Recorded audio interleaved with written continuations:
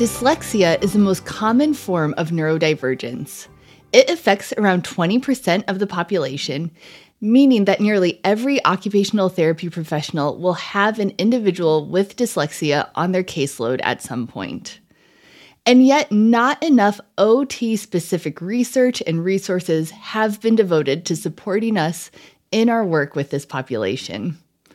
Today, we will look at a leading theory of dyslexia that essentially feels like a call to action for OTs to re-examine how needed our skills truly are.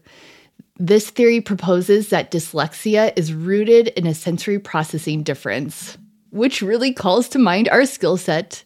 And the article also pushes us to embrace a strengths-based treatment approach. After we review this article, we will welcome to the podcast Penny Stack, OTD, OTRL, the founder of Dyslexia RX. She will help us unpack what this all means for your OT practice. So let's dive in. Welcome to the OT Potential Podcast, where we review new and influential OT-related journal articles, then invite on an expert guest to help us pull out actionable takeaways that you can implement in your practice starting today. Welcome to the podcast. I'm your host, Sarah Lyon, OTRL. And before we dive into this big topic of OT and dyslexia, I wanted to let you know that this podcast may qualify as continuing education for you. You are probably listening to this podcast on a free podcast platform. But to gain CEU credit, you will need to be a member of the OT Potential Club, our OT continuing education platform. So bearing in mind that this could count as a CEU course, I wanted to state our two learning objectives so you can be thinking about them throughout the podcast today. Our first learning objective is that you will be able to identify OT assessments to utilize with people with dyslexia. Our second learning objective is you will be able to recognize the areas of intervention OT can contribute to a team approach for dyslexia. So let's begin by looking at this journal article, and then we will bring on Penny Stack to discuss how this could play out in your practice. The article that we are reviewing today is called Theories About Developmental Dyslexia. It comes to us from the Journal of Brain Science, and it was published in 2023. For members of the club, I do have this review written out for you, so if you want to log in and reference it later, you can definitely do that. So as a quick intro to this paper was written by John Stein, an Oxford professor who has spent much of his career exploring the neurobiological basis of dyslexia. In reading this paper, you are going to feel like you are dropping in on a long-standing, heated debate about what dyslexia is. And you absolutely are. I am going to link in our show notes to some extra reading to help you understand this debate and the other side of it. But ultimately, in reading this paper, I found his summary of the science helpful, so we are diving into it today. So, a brief history of dyslexia. Dyslexia means disordered words in Greek, and the term was coined in 1884. Back then, the term was applied to post-stroke patients who had lost the ability to read and spell, but whose speech and oral comprehension remained intact. We now call this acquired dyslexia. A few years later, two scientists, Hinshelwood and Morgan, speculated that there may be another form of dyslexia unrelated to stroke. In developmental dyslexia, they explained, individuals develop normal speech and comprehension abilities, but found reading unusually difficult. They proposed that this selective deficit signified that reading must employ a distinct anatomical pathway. They also recognized that developmental dyslexia tended to run in families.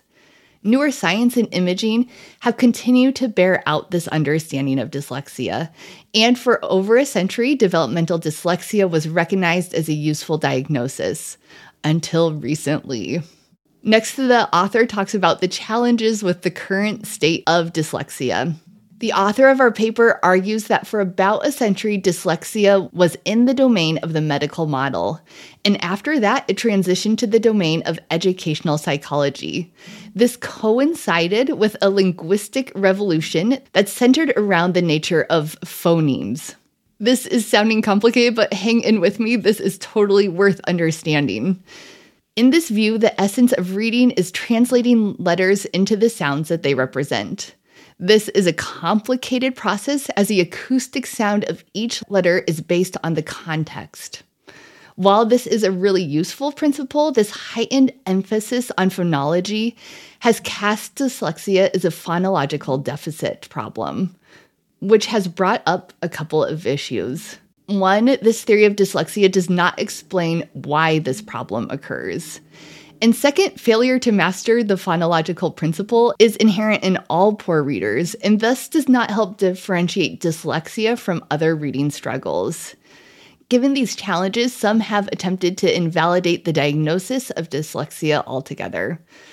But the author argues that advancements in neuroscience and genetics continue to support the existence of dyslexia, and that properly understanding the condition could help us unearth better techniques for diagnosing and treating it. So in the next section on new theories of dyslexia, the author walks through several different theories of dyslexia and the science behind each. As you'll hear, most of these theories simply describe the differences seen in people with dyslexia. The author ultimately argues that we cannot fully comprehend the condition without having a neurological understanding behind it. So let's walk through some of these differences in dyslexia, and then the author will kind of pull it all together into a neurobiological understanding. So we'll begin with rapid automatized naming. Back in 1976, researchers discovered that dyslexia could be distinguished from other reading difficulties by slowness at rapid automatized naming, i.e. being able to read out loud as fast as possible a list of letters, numbers, or pictures. The problem was not the reader's inability to learn the correct phonemes or the phonics, it was slowed production of the sounds. This theory paints dyslexia as a speech timing and fluency problem. The next area of difference is reduced visual attention span. Increasing evidence shows that people with dyslexia have slower and less accurate visual attention when reading. The next area of difference is visual stress. In this theory, it is the appearance of crowded text on a page that overstimulates the visual system of those with dyslexia, causing visual discomfort. This may be why some people with dyslexia prefer to view text through colored filters. The next difference or theory is sensory signal processing. Compared to typically developing readers, people with dyslexia appear to be particularly poor at detecting stimuli in the presence of irrelevant distractors. The next difference is sensory temporal processing. People with dyslexia appear to have timing differences with auditory processing, visual processing, or both. Accurate timing of when the eye lands on each letter is essential when reading, but this is an extremely complex process that may be impaired in individuals with dyslexia. Precise timing when hearing phonemes is a similarly complex process that also may be difficult for people with dyslexia. So those are many of the differences that have been explored in the science over the years and kind of led to their own theories of what dyslexia is. And this author argues that there is one idea to unite all these differences, and this is called the magnocellular theory. The author believes that sensory processing deficit that is present in people with dyslexia can be traced to magnocellular cells, which form a distinct visual pathway. He asserts that these cells are particularly important for proper timing of eye movements, i.e. moving your eyes across the page. And in dyslexia, this particular system is impaired. There is a lot that he has written about this theory and that others have written about it, so I will link to those articles in our show notes. But from here in the paper, the author takes this really interesting turn, and the last third of the paper is about understanding the strengths of people with dyslexia. And to me, this is where the paper just gets really interesting. The author shares that running parallel to the magnocellular pathway is something called the parvocellular pathway. These parvo cells are smaller and more connected, processing different types of visual and auditory information than the larger magnocellular cells. The author believes that when the magnocellular pathway is impaired, the parvocellular pathway compensates, giving those with dyslexia unique visual, auditory, and cognitive strengths. So while people with dyslexia may struggle to hold their gaze on small, crowded black and white print, they have shown exceptional skill in distinguishing between red and green, seeing a high level of detail in the periphery of their visual field, quickly deciding whether drawings of objects are physically possible, identifying shapes in ambiguous figures, remembering and reproducing designs in complex figures, and recreating and navigating virtual environments. A lot of the research to this point has focused on the deficits of people with dyslexia, so the strengths like the ones I just mentioned have been far less studied. But after decades of focusing on this diagnosis, the author has come to believe the following. First, that people with dyslexia are drawn to creative and artistic professions. People with dyslexia are overrepresented in a specific set of professions, including aesthetic and artistic vocations, entrepreneurial business, practical engineering, and mathematics and computing. In these fields, there is a long list of exceptionally talented people with dyslexia or who likely had dyslexia, including Caesar Augustus, Leonardo da Vinci, Einstein, Winston Churchill, and Steven Spielberg. The author also believes that people with dyslexia have a more holistic vision. People with dyslexia may be able to pick up more visual detail over a wider area more quickly than people with ordinary brains. This is also called helicopter vision, which means that they may be able to imagine a whole scene from above in all of its detail. People with dyslexia may also have a unique appreciation of music. A proliferation of parvocellular cells may be present in the auditory system of people with dyslexia. So while people with dyslexia may have difficulty with timing and picking up rhythm, they are better at detecting a combination of components in a musical chord.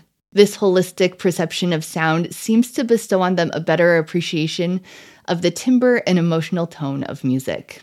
The author also believes that people with dyslexia have a unique abstract cognitive style. While this final observation of his is especially difficult to test, he believes that people with dyslexia may have an unusually holistic way of thinking. As such, he believes that they are especially good at judging personality, seeing every element of a problem simultaneously, lateral thinking, creativity, and inventiveness.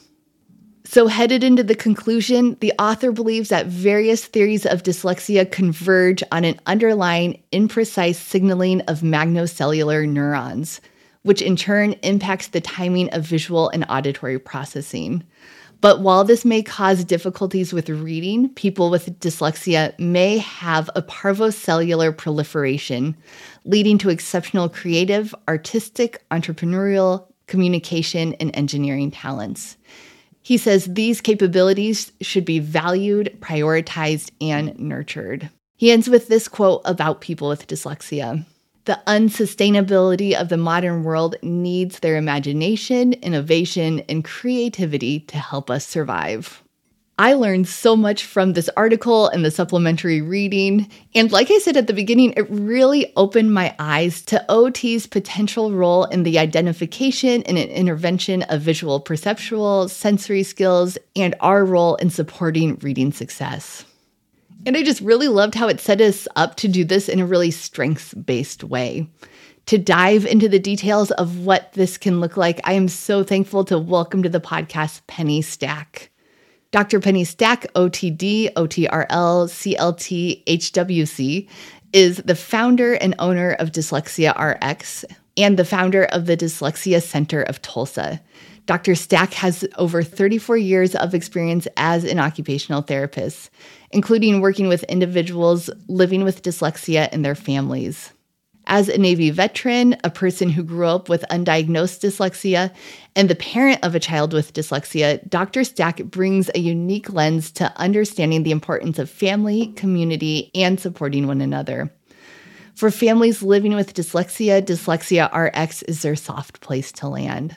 Dr. Stack is also the doctorate capstone coordinator assistant professor at Loma Linda University, where she conducted research on dyslexia and its impact on occupation.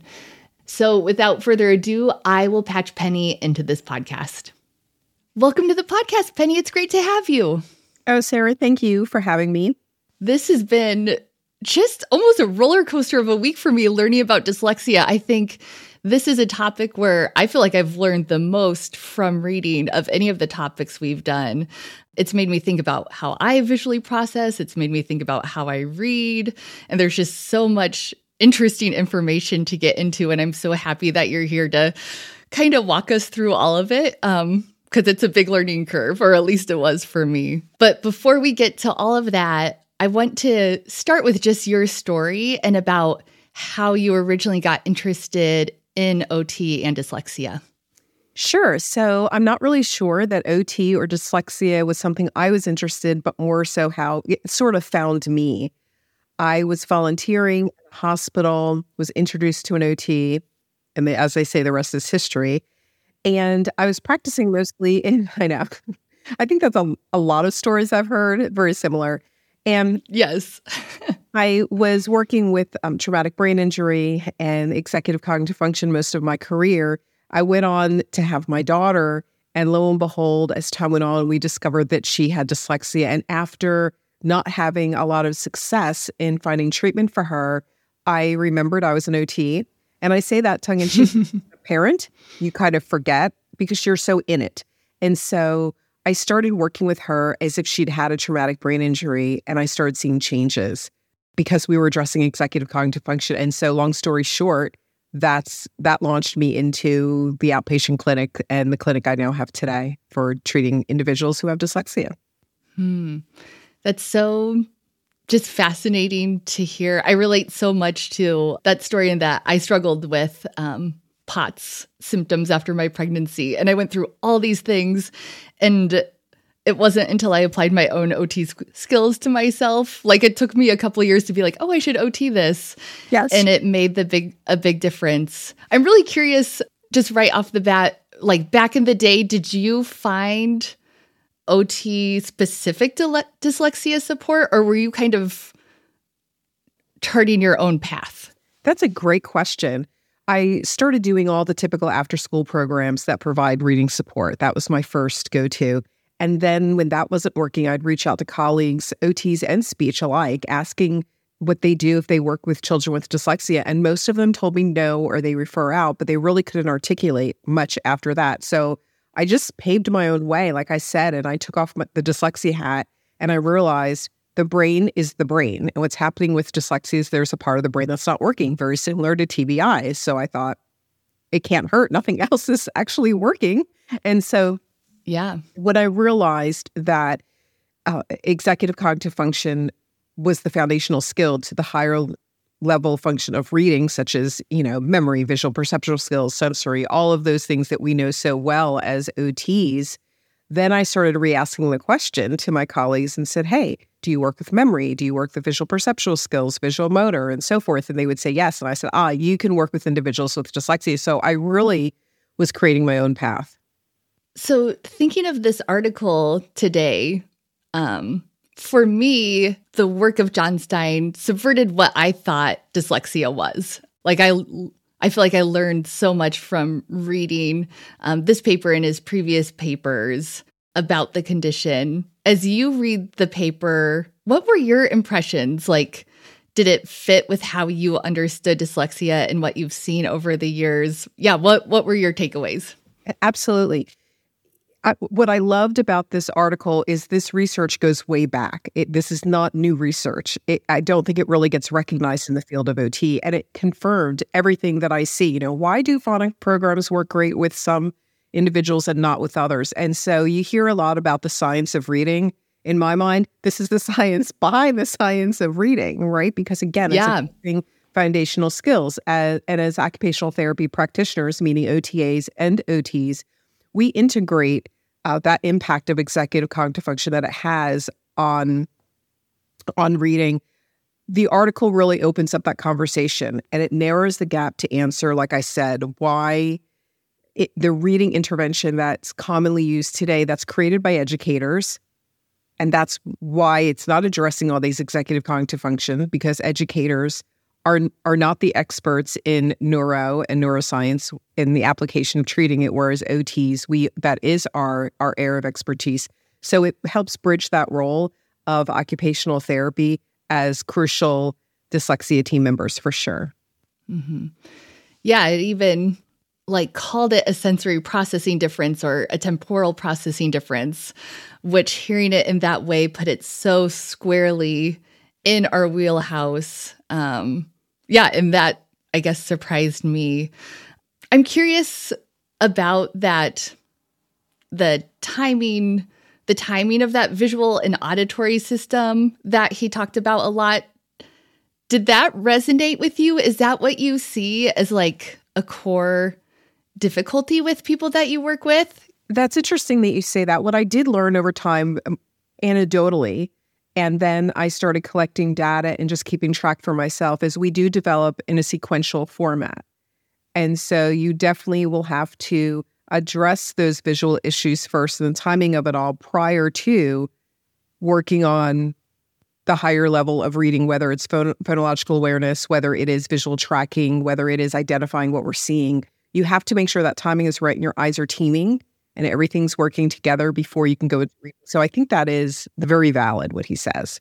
Yeah, that just helped me understand the condition so much. And there's so much depth behind what he's sharing in the previous articles. You could just be learning keep learning and learning for so long because there's so much there already. And I think there's a lot more to come. Again, that's just so in our wheelhouse. Something that I left wondering, I feel like I learned a lot about dyslexia as an OT, but I don't feel like I currently have the words to describe it to someone else. Like now I have the word magnocellular theory.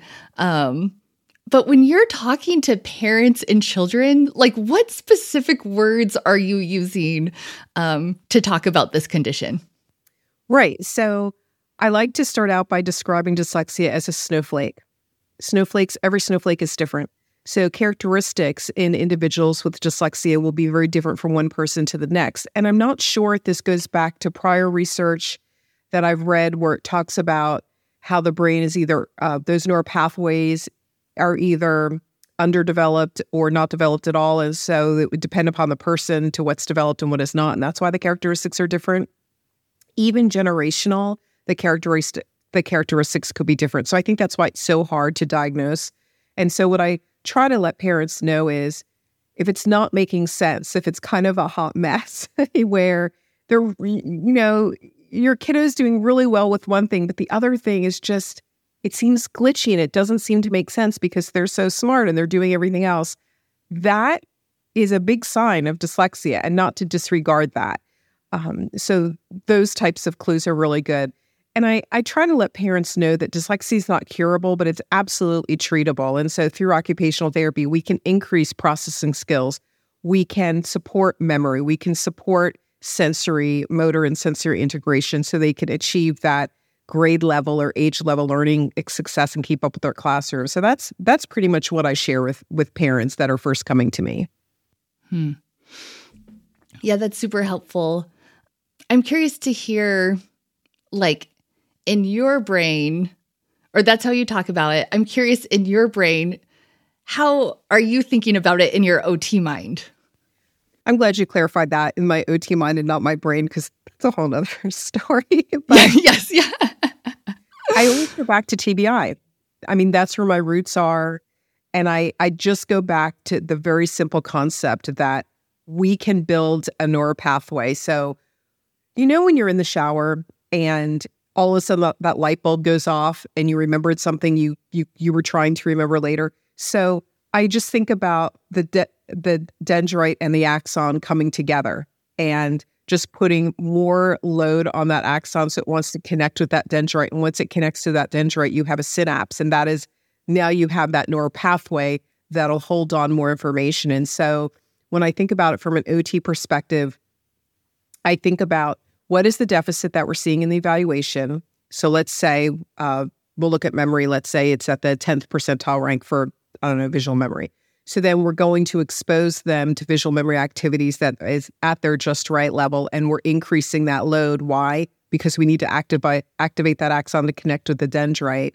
And once we do that enough times and do that repetition and it connects, we have a neural pathway, and you just keep giving that just right challenge and you grade it up and up and up until their processing speed increases. And so as a therapist, I think about it as just laying down those neural pathways.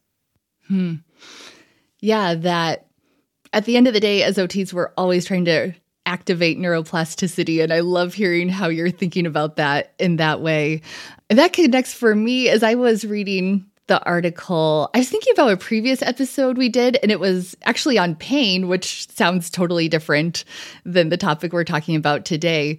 But it was all about how we have all these parallel pathways in our bodies. And when there's damage, there's compensation. And this feels very similar to me, where we're looking for an impairment. We're trying to understand what compensation is happening. And ultimately, we're trying to activate neuroplasticity, which is, I guess I was just saying keep saying this subverts my expectation, but for some reason I thought dyslexia would be different, but it's all the same. Yeah, let me kind of, I'm going to take you down a story that we really hadn't prepped for, but I think is really meaningful at this point. So my mentor in my master's degree, he had me work with one of his patients that had a TBI, and it was very occupation based. And it's something when I started practicing that's all OT was. And then we kind of shifted from that, and now there's this renaissance to come back to occupation based. But I had the opportunity to hear him present at a conference a few weeks ago. And as he was talking about occupation, I started having a little mini meltdown thinking, have I been doing it wrong all these years? And I was starting to get a little anxious because I do a lot of paper pencil tasks and a lot of rote, what we used to call in the day splinter skills or preparatory tasks. But I have the data to back it up. It's working. And I'm thinking, what have I missed? What have I missed? And so I went up to him on a break and I talked to him about it. And I think it's important to hear kind of how this played out. So I'm explaining how in therapy, when the client is with me, it's very splinter tasks, very rote activities, but because they only have so much time with me, right? And I have the skills to grade an activity. I have the skills to adjust on the fly. But for home therapy or home work, I assign very occupation-based tasks. And so that's how you know you're getting that carryover. You get that anecdotal, they're starting to do this easier. It's starting to make sense. And that way you know that what you're working on, those splinter skills, those neural pathways are firing and they are connecting. And now there's a direct application. And so it's really about the combination of both. And again, I love what you said about how the brain has neuroplasticity, and you kept thinking, yeah, this is how it works with TBI, and this is how it works with strokes, but we never think of dyslexia. And I think the reason why as practitioners we don't make that connection is because from an academic standpoint, it's not in our textbooks. It's not a disease or condition we study in school. And so we're not putting those pieces together, and we get out into practice. The primary profession that addresses dyslexia are educators. So again, or speech language pathologists. So again, we don't think that there's a domain for us. And so I really think if you're an occupational therapist that's interested in dyslexia, don't shy away from it. Just discover that part and piece that's distinctly OT and enter it from that perspective and complement the team in that way. You definitely are able to provide that support for a student. Mm-hmm. Yeah, and when you think about it in that way, that's so in our skill set, that's so what we're accustomed to doing. And it almost feels exciting to see this big need in our skill set that we could have to meet it. I'm curious. I want to ask some practical questions about like what sessions can actually look like. When you're thinking about like screens or assessments, what are you gravitating towards? That's a great question. So most dyslexia screens are really phonics based. So for me as an occupational therapist, they're really not pulling a lot of information out for me. And we as occupational therapists don't diagnose. So I typically don't do a screener because by the time the kiddo comes to me, they've either been retained, They've been through several reading support, after school activities. Their life has been the screener. Their parents can just pretty much tell me what's going on. I'm like, well, let's evaluate. So I just jump right into evaluation. And again, I go back to cognition. I just keep going back there. And so some standardized assessments that I do use is the test for information processing skills to look at auditory and visual memory, immediate, long-term, delayed. The test for visual perceptual skills, the TVPS-4. I use that because it separates out each visual perceptual skill and will give you a score versus the MVPT that just gives you an overall score. I also look at the Berry visual motor skills. I do not do the visual perceptual Berry because for the amount of time, it's really a spatial awareness test, just my personal opinion, and I get more information out of the TVPS. So I skip that and I just use the TVPS for that. I look at the Jordan left-right. I'm hesitant on using it for children over 9. It is standardized for children younger than 9 and over 9.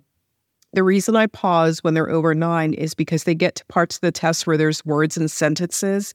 And even though the child doesn't have to read them, they think they have to know how to read them. So they get so hung up on reading it correctly, they miss the point of what the test is asking to identify a letter or something out of order. And so I'm never sure when I get that score if it's really a reversal issue or difficulty reading issue. So that clouds it for me. I think it's great for kids under 9. And so those are the primary assessments that I use when I'm looking to see if somebody, if they have dyslexia or characteristics of dyslexia. As an occupational therapist, we know that diagnosis may or may not be influential in how we proceed. So it just goes back to the basics, and you identify where the areas of deficits lie and you treat them regardless of the reason they're coming to you in the diagnosis. And so that's typically how I move forward with clients. Yeah.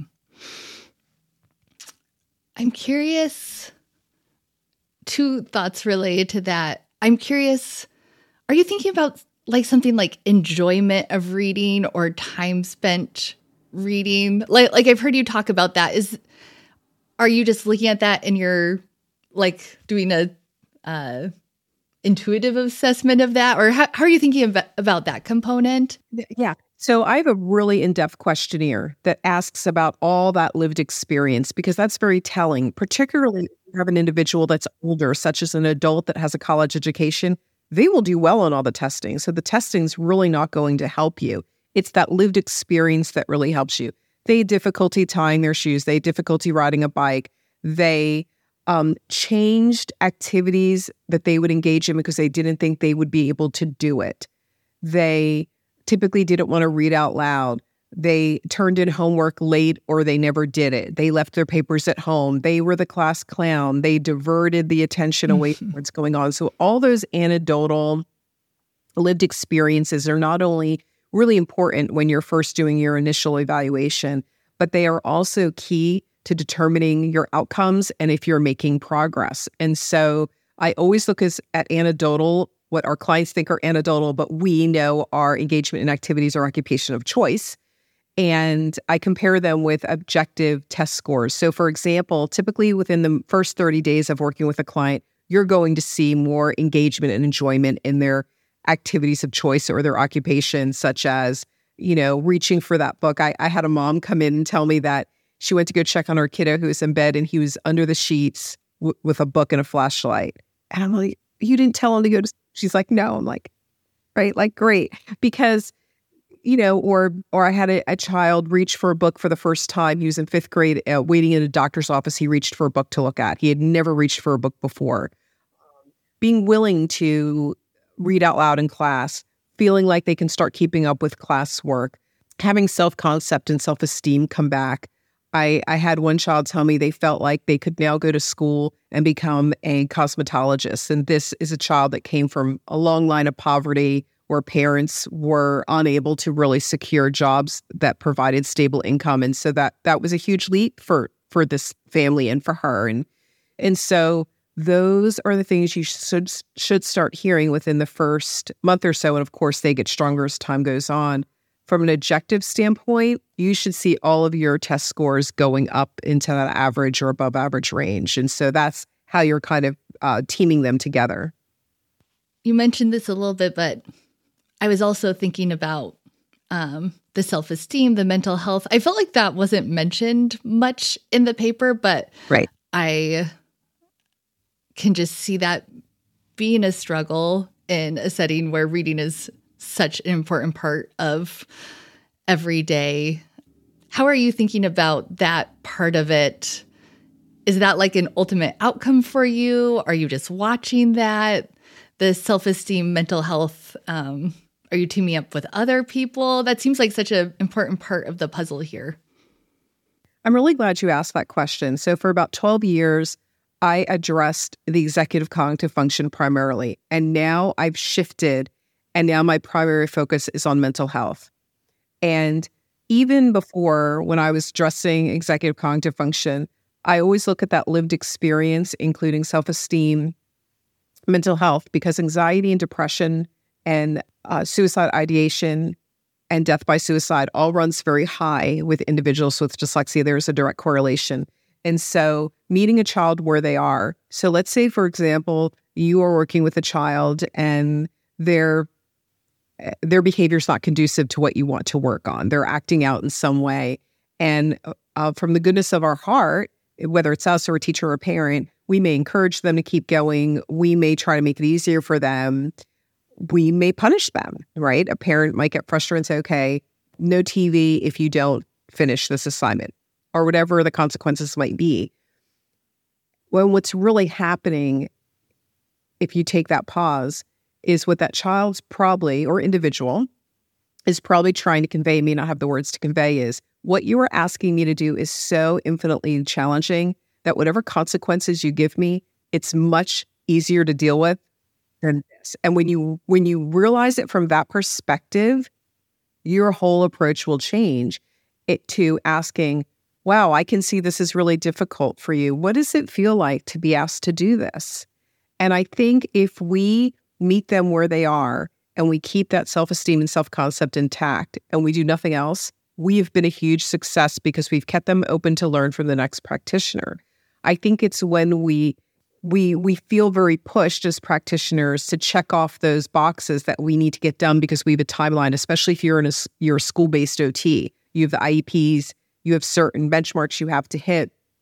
It's a real struggle to push that agenda versus backing up and meeting the child where they are. So in my practice, when I addressed executive cognitive functions, and especially now since I'm centered more into mental health and more into not only the child, but the whole family, I'm addressing that whole dynamic, is that foundation.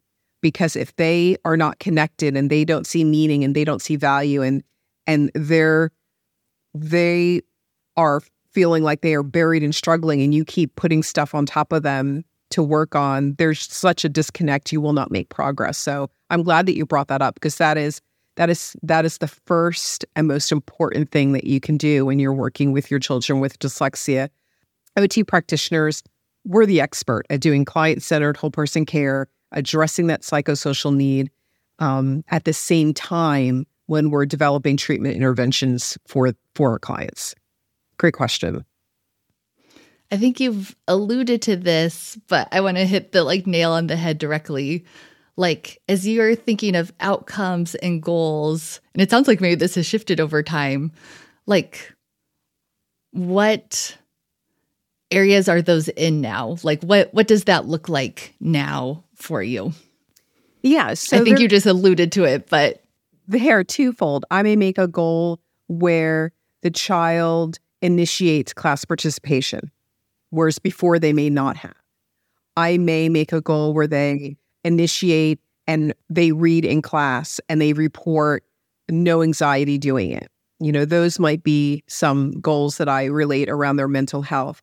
But I'm also looking at test scores because test scores are so objective and measurable. So I may make a goal where I want their auditory memory. I want them to remember, I want their percentile rank to be in the 30th percentile rank or the 25th percentile rank because that's average. So they can remember 3-step verbal instructions. Why? So they can keep up in the classroom when the teacher says, take out your book, grab your pencil, turn to page 93. They're like, boom, boom, boom, and they've got it. And so my goals are occupation-based in terms of being a student, being able to follow through with any activity that they need to work on, or even goals for home. It could really spill over into bedtime routine. Maybe they like visual cues, so they'll be able to follow 5 visual prompts because maybe they have a chart for their bedtime routine, pictures of brushing teeth, getting in their jammies, taking a shower, getting a drink of water, whatever that might be. And so they need to have their test scores high enough so they have that cognitive ability to follow through on those cues. So there is a balance between making your goals functional, but in the end, they all have to be client-centered around what's important to the client, and they all have to address mental health to a piece, because you cannot work with somebody that has a physical disability and not address the mental health components. We are all mental health therapists. Yeah, and it sounds to me like you're headed into this realm too of thinking about self-determination, which is another topic that we've had on the podcast recently. And it sounds like in parallel with colleagues who are working with autism and ADHD, you are also finding the importance of focusing on these self-determination skills. And I think OTs are really poised to do that. Would you agree with that? I would. It's interesting. I had a conversation with a colleague a few weeks ago, and she was asking me questions about it was handwriting, and that relates to dyslexia in the sense of communicating our thoughts and organizing them on paper. And it was interesting because she kept saying, I really want him to be able to do, and she would list, and she kept saying, I want him, I want him, I want him. And I listened and I said, I haven't heard the client's voice. Yeah. Because she kept telling me how the client was acting up and the behavior wasn't conducive to learning. And so I really encouraged her to get back to what is it that they want and what is it that is important to them. Because, we think about the team and the team approach to dyslexia, and that child or that individual in that family is a really big part of that team. So self-determination, but also intrinsic motivation, I guess. What's meaningful to them, we always have to come back to that. Yeah. That helps me understand how you're thinking about assessment, goal setting. I want to hear a little bit more about the intervention part. I think I'd love to hear what your favorite interventions to do are, what your go-tos are. Yeah. And what do we as OTs bring specifically? We're usually working with this on a team. What's our place here? Yeah. So what I would love to see is when you have a child or an individual that has struggles is for OT to be brought in at the beginning. OT, PT, speech, psychology teacher, reading specialist, PE, music, art, they all need to be brought in from the beginning. And they all test in their own domain. And so if I'm testing, and let's say they had a low score of form closure, we'll just pick that out. Some of my favorite things would be to do design copy, or there's a half a design, can they copy the rest? A lot of drawing activities, tracing, scanning left to right, some visual exercises as well. And for memory, also working on, maybe we're taking a walk down the hall in the classroom and we see a bulletin board, and I may have them take a look at the bulletin board for a minute or two and then turn around. They tell me everything they can see, and then I can bring that task throughout my session. And, every 5 minutes, 10 minutes, 15 minutes, ask them what they saw. And so we're really looking at that delayed recall. I try to use what's going on in their day and their everyday activity to come up with treatment. And so another great memory task is, let's say mom's picking the kiddo up from school and she has errands to run. She'll let her child know what the errands are in order she wants to do them. And then he or she needs to remember what that list was each time they go someplace. And so my treatments really revolve around every day, whatever's going on in that child's life. For a few reasons, it's meaningful. They see the purpose of it. And parents do not have time to do one more thing. And so, how do we make sure that our home exercise program or what's going on in sessions being carried through?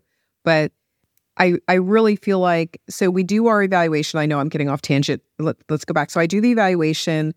and I'd score it. But what I would love to see from a team approach is everybody come to the table with their scores. And I may be scratching my head and saying, I saw memory really low on one section, but another section it was really high. And maybe the psychologist or the speech therapist noticed something that can link that together, or they can say, oh, maybe I need to retest them and bring in another test. And then the team comes back together with the family, whether it's the parent and or the child, depending upon the age and the appropriateness of bringing the child in this early.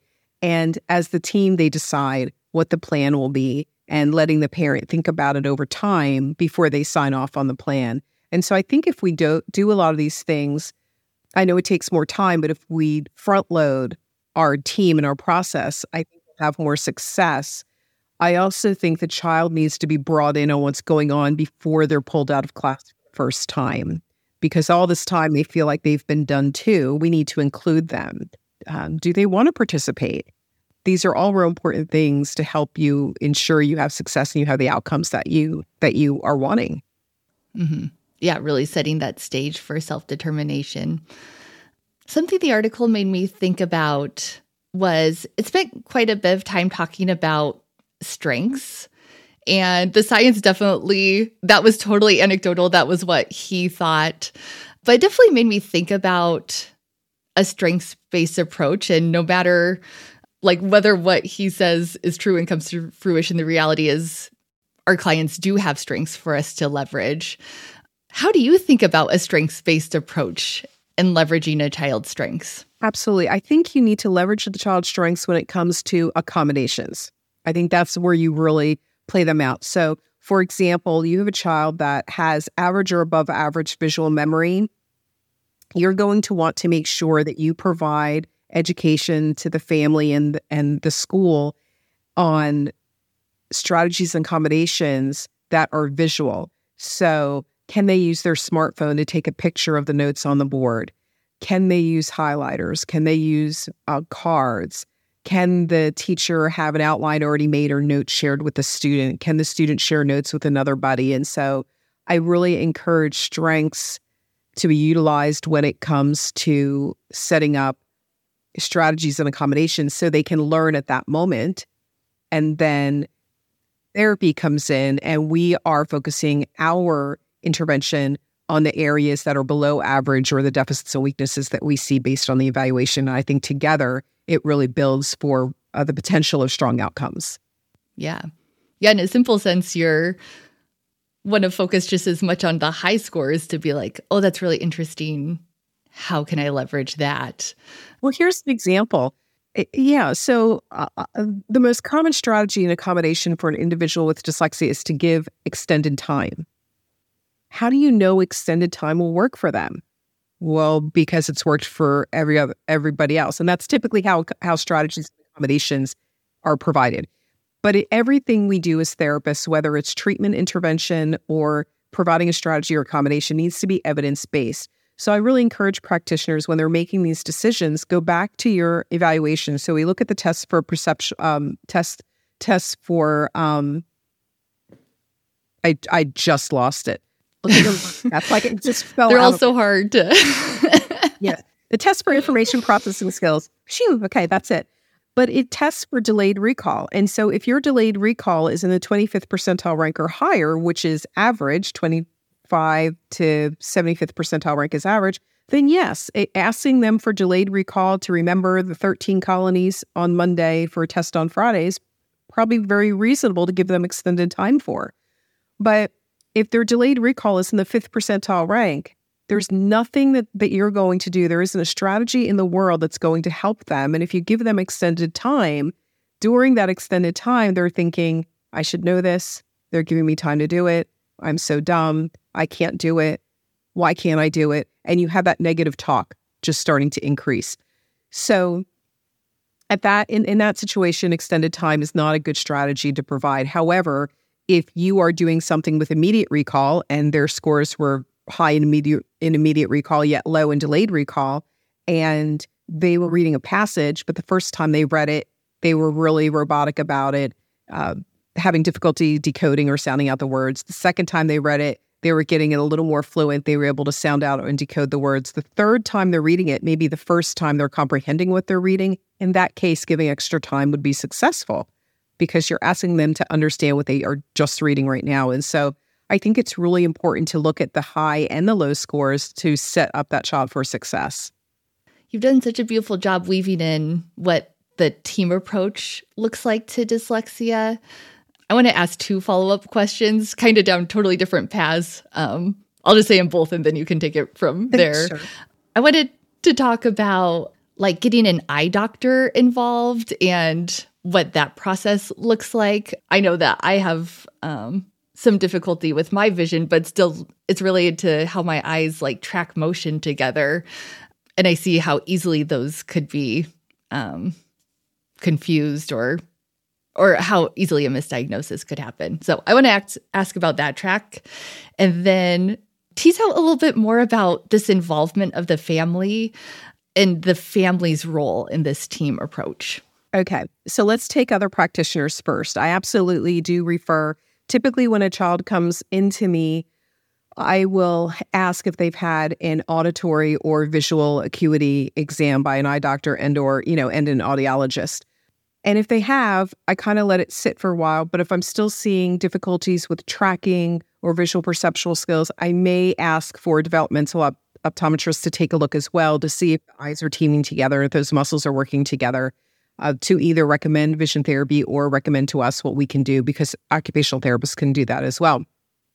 I also, if they have difficulty with phonics, phonetic awareness, interpreting sound with a letter or different letter combinations making different sounds, and or they have difficulty processing. I want you to go get your hat, and you turn around, the kid's petting the cat.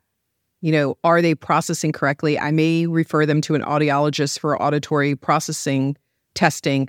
Auditory processing disorder is extremely rare. It's about 2 to 3%.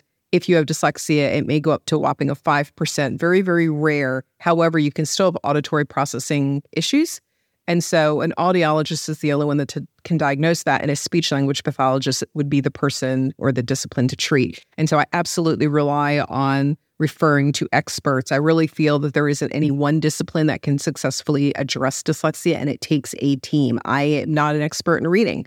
I will refer the child to a reading specialist once their memory and their sensory and all their other executive cognitive functions skills are supported and at average. Second question, the family. I've seen it all, or I think I've seen it all. You have one of the parents who have dyslexia, and they're stuck in fear. When you tell them what's going on with their child, they are thinking about their own life, replaying, and they even struggle hearing what you're saying. You have the other parent who doesn't have dyslexia, and they just want the child to study more. They think it doesn't exist, and the other parent's making it up. You have one family where the older sibling has dyslexia and the younger sibling does not, but the younger sibling is reading at a higher level than the older sibling. So all of these scenarios, and there's many, many more, really play a toll on the family dynamic, because when you have a child that has dyslexia, let's say, for example, everyone loves them at school. They're a people pleaser, everything's great, but they have worked so hard at keeping it together at school that when they get home, the meltdown ensues. It can engulf the entire family dynamic for the evening. And so you may have some siblings that feel they're not getting the attention that they need. You have parents who are angry and yelling, or they're pulling their hair out. They're at their wits' end. And so really bringing the family together to support them in terms of awareness of, let's identify what is the behavior where the child knows they can totally get away with it, so they're gonna do this, versus what is a characteristic of dyslexia? And the reason you're seeing that is because what you're asking them to do is so hard. So what can you give grace and adapt? And then what are you parenting? So to be able to identify those two things are really important. And to talk about kind of like the pillars of lifestyle medicine, talking about activity and healthy eating and a sense of community and other activities, encouraging your child to be involved in activities that they are successful in, whether it be sports or Girl Scouts or Boy Scouts or whatever that might be for them. When you can bring the family together and teach the family what's going on, they can support that child in a healthier way. And the whole family dynamic can be much happier. And it's just a nicer place to be. So I think that's really an important part of what we can offer as occupational therapists. Yeah, I've been shifting my thinking lately to thinking about the environment as being the attitudes of people in our environment as a major factor. And I hear you saying that's what you're thinking about as well. And that is, that's just intuitively so important, so foundational. And I've loved that you've arrived at this place of working on it. For OTs who are listening now and they want to learn more, where do they go? And I have to preface that also by saying, I feel like there is not enough OT-specific research out there. Well, there's that. I don't know why this has happened, but somehow I feel like we dropped the ball. But from that standpoint, where can we go? Yes. So I would agree with you. There is not enough professional development specifically on occupational therapy and dyslexia. There is in the psychosocial, there is in education. And so I have a YouTube channel that I just throw up videos. They're free access that may help kind of support what it is the therapist is doing. PESI is also one of the leaders in dyslexia professional development. They have some great, I know they have speech therapists, psychologists, but all the tools are very useful for OT. And TheraMoves is another professional development company that offers CEUs for OTs and dyslexia.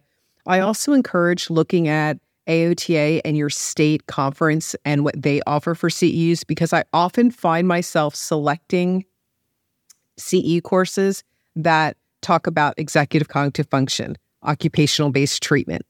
I go to those courses to add to my dyslexia treatment toolbox. So even though it doesn't say dyslexia, are you looking for a course that's addressing an executive cognitive function that has a huge critical role in the success of reading? And if so, I would go ahead and gravitate toward that. And just podcasts such as yours, there's several podcasts out there that offer discussions on dyslexia and dysgraphia. So I really encourage just taking a look at those as well. There is so much to unpack from this episode for me. I feel like this has not been a strength of OTs historically. Where do we need to go in the future to help meet the need out there? I was really surprised that dyslexia is the most common form of neurodivergence. From what we know, the prevalence rates aren't perfect, sure. But from what we know, it is the most common form. How do we step up to meet the need out there? Right. So I think when we look at dyslexia, we look at credentialing. Credentials, micro-credential certification seem to be a big theme right now and a big trend.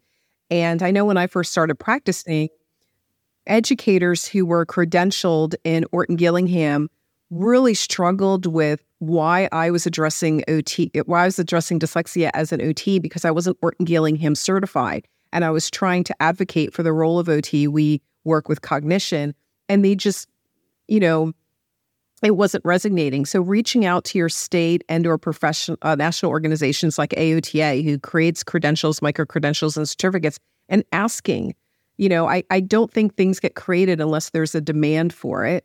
And, reaching out to AOTA and saying, hey, do you happen to have a certificate or a credential or a micro-credential in dyslexia, that you can earn a badge, and that can go on your resume, it can go on your email, and people can see that you have this extra education. I think that is definitely the direction I would like to see our profession go, so we can support, we have so many therapists that are working either in pediatric outpatient or school-based therapists that we're there, right? We are physically there. So that, I think, would be a great way to make sure we have a role at the table and give credibility to what we can do to our colleagues and our team members. Mm-hmm. Yeah, I hope that this is an area of focus that grows for us, that more people take this as their primary focus area. I'd love to see more entrepreneurs in this area. I know that you have a history there, and I would just love to see that continue to grow too. We've talked about so many important things today. Is there a final takeaway that you'd like to leave us all with, or anything that's percolated to the top of your mind as a final thought for us? Yes, and it's one of the first thoughts I had after I really learned a lot about dyslexia. Don't look back thinking that you haven't supported your clients enough. Because just being an OT, and I don't mean that like you're only an OT, but because you're an OT, you are intuitively already addressing those areas of dyslexia, whether you knew it or not, because you're basing your treatment intervention off of your evaluations of what you know as an OT. So stick with your intuition. That's what led me down the road I'm on now. And so just do what you do best. You got this. Mm-hmm. Penny, thank you so much for being a trailblazer in this area. Thank you for sharing today. And I'm excited to see where these conversations go. Thank you. Oh, thank you, Sarah. I appreciate it. Wow, you all, there was so much learning that happened in this episode, and I really want to hear your thoughts on all of this. If you are a casual listener of the podcast, let us know your thoughts by giving us a review on whatever podcast platform you are listening on. But to really discuss the implications of all of this, the best place to do so is in the OT Potential Club. We'll have all of the mentioned resources organized in there for you, and we'll be watching for your comments in our forum. And if you are interested in earning a CEU certificate for your time today, what you are going to do next is head into the OT Potential Club, where you can take a 5-question test, and when you pass, we will generate a certificate for your time today. Okay, I want to thank you so much for joining us today. I hope this podcast helps keep you informed and inspired as an OT professional. Take care, and we'll talk next time.